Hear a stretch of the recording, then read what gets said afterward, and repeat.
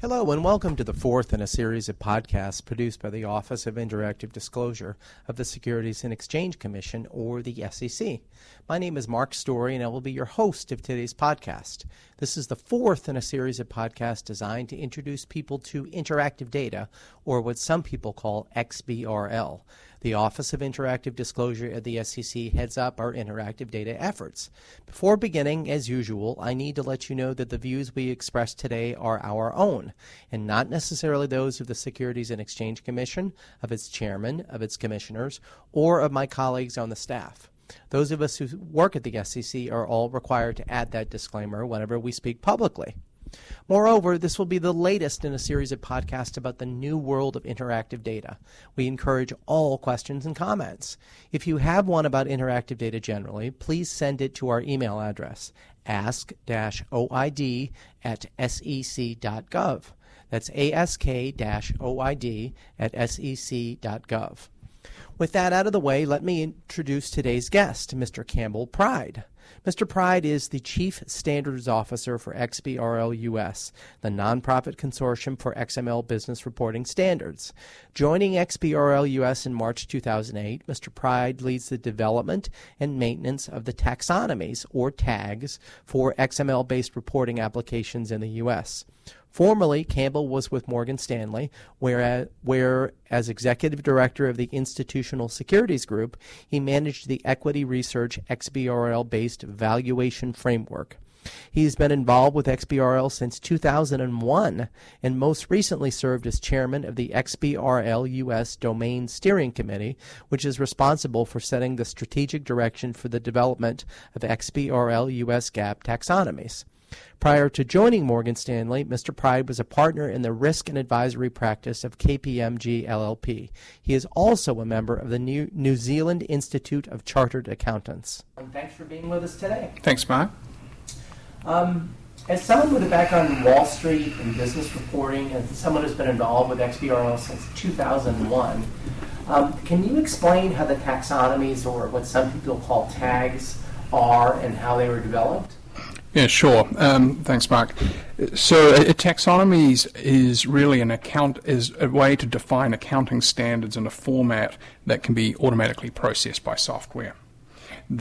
So what we have done for the XBRL US taxonomies that are going to be used for interactive data is gone through and identified what US accounting standards are in an electronic format, and that is recorded in a taxonomy. And what the taxonomies allow individual companies to do is to take their financial reports and put them into an XBRL or an interactive data format using tags that we've defined in the taxonomy. It's similar. A lot of people use an analogy to a barcode. So you can basically indicate, I have a concept called sales.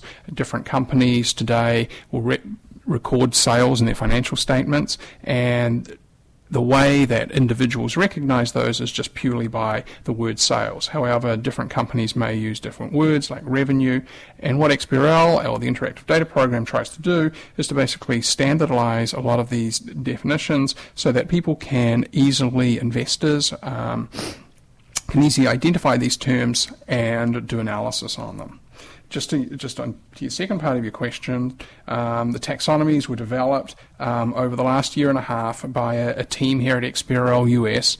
There are upwards of over 100 people involved, representing the major accounting firms, academics, the FASB, data providers or intermediaries, financial preparers, and also the filing community. In addition, there are a number of software companies who are also engaged to make sure that the taxonomies that were developed met the specifications and technical requirements that are required. In terms of the taxonomies and their scope, the taxonomies were designed to cover all industries, and we've created five taxonomies to cover some broad industrial classifications, and those are banking, insurance, commercial and industrial companies, real estate, and broker-dealer. Those taxonomies are what we have issued in the past. There are some previous taxonomies issued prior to the taxonomies released on the 28th of April. And what we've done in this, what all these people have done, and teams and groups and companies who are involved in building these taxonomies have taken the taxonomies that existed in 2006 and really expanded on them, so it allows a company to complete an entire filing, including both the notes and the financial statements. Well, it sounds like quite a bit of input and feedback went into the development of the taxonomy. Absolutely. There was feedback from thousands and thousands of comments received. That feedback was taken and incorporated. There's a number of elements in the taxonomy, and obviously companies won't be using all of them, but at the moment there's approximately 12,000 concepts which cover a broad range of different business activities. So it provides a really good framework for companies to be able to capture this information and try to reduce the need to create their own custom tags, which companies can also do when they're filing. Mm-hmm. But we'll talk about that. Well, you mentioned some various industries along there, but I think that this is a question that is general really across all industries. How do you get started? How should people get started with the taxonomies or tags, and what are your recommendations for kind of the first steps and how to get started? Well, one of the first things you should probably do is obviously get a copy of the taxonomy itself and get a copy of some software to read the taxonomy. The taxonomy is in an XML format. XBRL is a derivative of XML. You could look at it in a web browser if you wanted to, but I wouldn't recommend that you do that. There is free software available from a number of vendors that allow you to look at the taxonomies. You can initially go to xbrl.us and get a copy of the taxonomies there. You can download them. We also have a viewer available on the website, which allows you to look at the taxonomies, to navigate around them, to get an understanding of what are the tags that have been used, how do they fit together, how do they relate to each other, how do they calculate, how do they relate back to US GAAP. You can download the taxonomies from the website. You can also get, we have links to various vendors, so you can download software from numerous software vendors, and you can open those taxonomies and you can start to have a look at them. In terms of starting to prepare your filing, there's a guide we've put out called the Preparer's Guide, which is also downloadable from the website, and I would recommend downloading that and having a look at that document. Now, in terms of filing, there are a number of options you can take. Either you can get the filing agent to help you prepare your filing, or you can do the filing yourself and work with your filing agent to submit that into the SEC EDGAR system. In addition, there are software companies who have consultancy services to help you prepare a filing, and the accounting firms as well. You can contact them too, and they will be able to give you a hand in terms of helping to prepare a filing. If you choose to use either a third-party consultant or your filing agent or an accounting firm to help you with that, I do recommend that you look at when the company's prepared your XBRL filing for the interactive data program, that you do review it, you do have a look and make sure that the mappings that have been provided are correct and that you agree with them. And depending on how much detail you want to go through, that can take various amounts of time. As part of the filing program, the requirement initially is to do the face of the financials. I would recommend, obviously, you start with that, get comfortable with the face of the financials. You may want to start doing a quarter before your first annual report is due, just to get familiar with the filing program, to get familiar with how do you load stuff up into the EDGAR system, get comfortable with the tags, be able to render a number of these different, render the results for a quarter. and just start to get comfortable with what it involves before you make a decision on whether you want to tag the notes in the first year or not. Some companies have, just to see what's involved so they can start to plan for this and automate the process.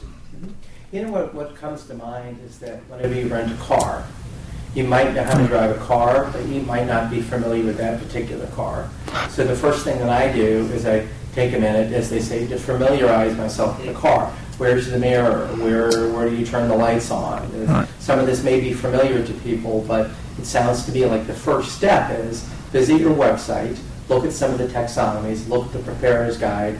If you want to do that analogy to hopping in the driver's seat of a rental car, to at least begin to familiarize yourself with your surroundings. Right, that's a very good idea.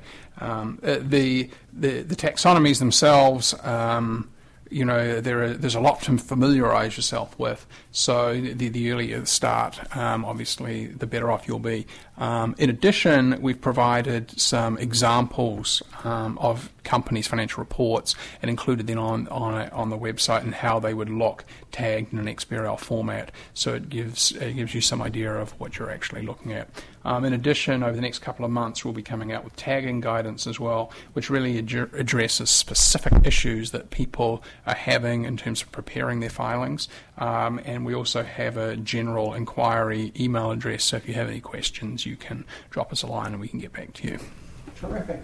I guess as a last question, what is your thinking about how companies will incorporate or manage changes or updates to the taxonomies? Okay, what we're trying to do at XBRL US is to try and minimise the impact of changes. Obviously, there are certain things that we find in the taxonomies or improvements that we can do on an ongoing basis. And what we plan to, there's also changes which come about for accounting changes, for additional standards which have been pronounced by FASB. Or the SEC. So what you can do, what you can do is basically you're going to have to monitor some of those changes that you would today on a normal basis, like accounting changes coming out from FASB. And in terms of an XBRL perspective, or for the interactive data taxonomies, a yearly release will be done at the end of January. So if you get the taxonomies, if you want to know if you've got the latest, if you've got the taxonomy that's released at the start of every year, you'll know you've got the right taxonomy. It's not going to be consistent updates throughout the year, so that you can minimise the amount of monitoring that you need to do. In addition, if the FASB comes out with a standard that has to be adopted immediately, there will be a taxonomy extension provided, which is an extension of the taxonomy that's released at the start of the year, which you can then import, and that basically that is added to the taxonomy, so that you don't have to go through and change all that yourself. So we'll provide that as a service.